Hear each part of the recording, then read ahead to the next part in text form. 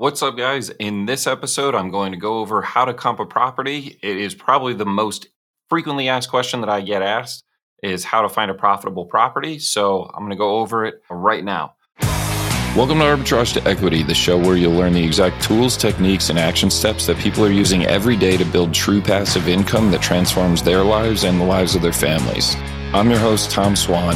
Now let's get down to details.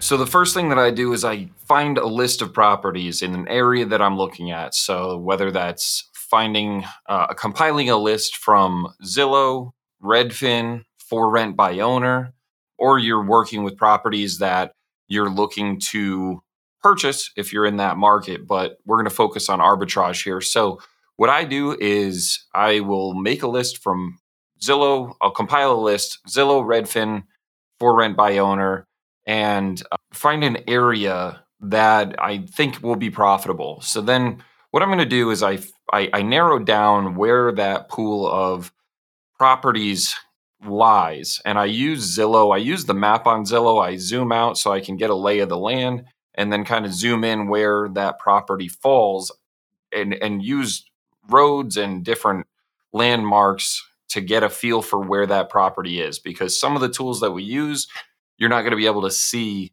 you're not going to be able to pinpoint the address right on point. So you need to know the map a little bit. So then what I do is I take my list, I move from Zillow to a site called AirDNA. It's airdna.co. It's not a .com. But from there, I go to AirDNA and they have a tool called the Rentalizer. So now if you're using the free version, you want to use the Rentalizer with a grain of salt because they may not comp properly off of other properties in the area. You can put your exact address in there and it'll spit out what the data tool thinks that it's going to project per year. But really what I use AirDNA for is I'll go and search. All you can do on the free version is search the town or the city. I'll go in there and I will zoom in depending on if it's a city with a high population.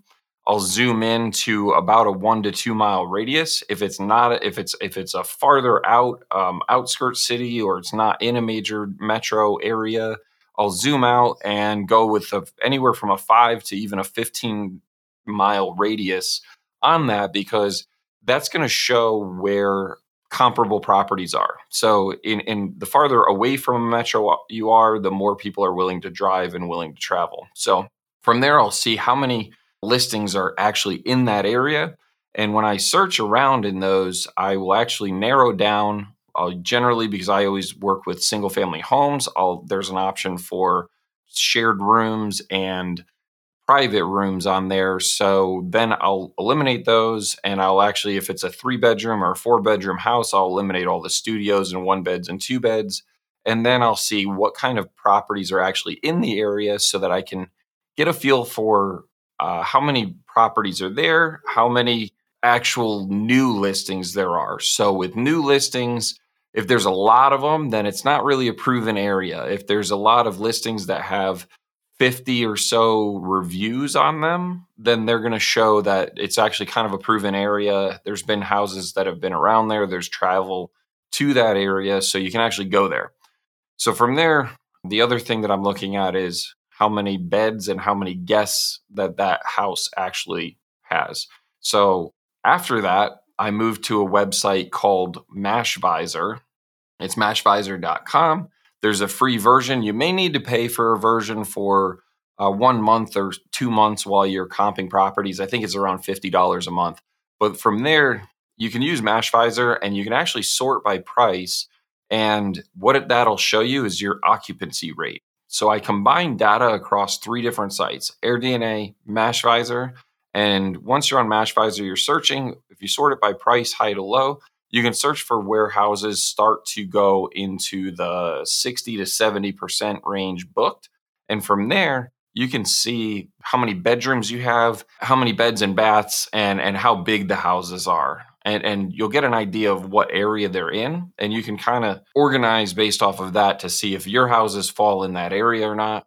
And then from there, I moved to a site called Raboo. It's data.raboo.com. And you can, on there, you can actually search the address and you can see how many houses are in the area. Now, Raboo gives you data based on the next 30 days, and it also gives you seasonality data. So you can have data for the next 30 days based on, you can see how many houses are booked and what their pricing and availability is.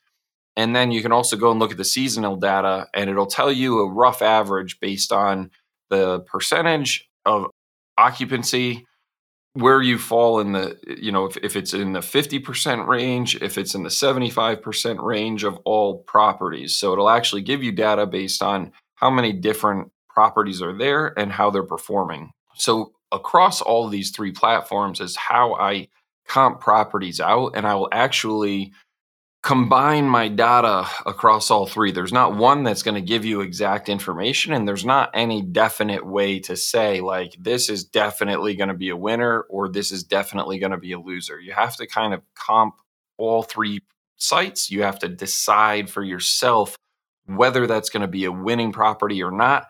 And if it is, then, go for it. If it's not, or you're on the fence, or it looks like it may be on the low end, then you may want to pass on it.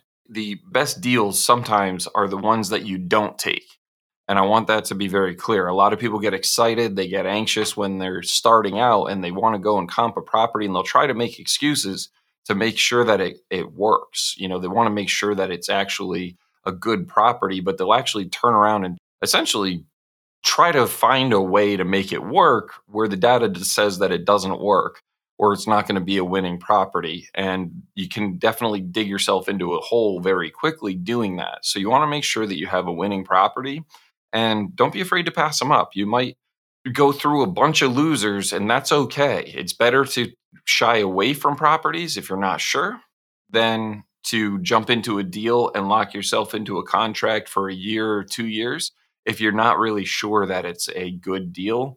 And if it ends up being a loser, now you're stuck, and you're going to be on the hook for, your furniture and all of this other stuff that goes along with it, but you're not really going to have an opportunity to make money. So the whole goal here is to make money. We want to find winning, profitable properties.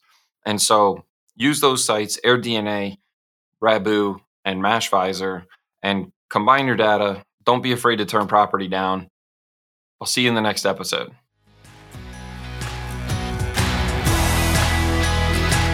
Thanks for listening to the show. Now, hold on before you go. I have a gift for you. If you're looking to build true passive income from rental arbitrage, which is how I personally make upwards of $70,000 per month net, then I want to show you how to build your business for free. To celebrate the launch of the show, we're doing a giveaway where I'll be coaching 2 people for free through my program STR Launch Method. To enter the contest, just click the link in the description and make sure you subscribe and leave a review so you qualify to win. I'll see you next time, where you'll learn how to build your business from arbitrage to equity.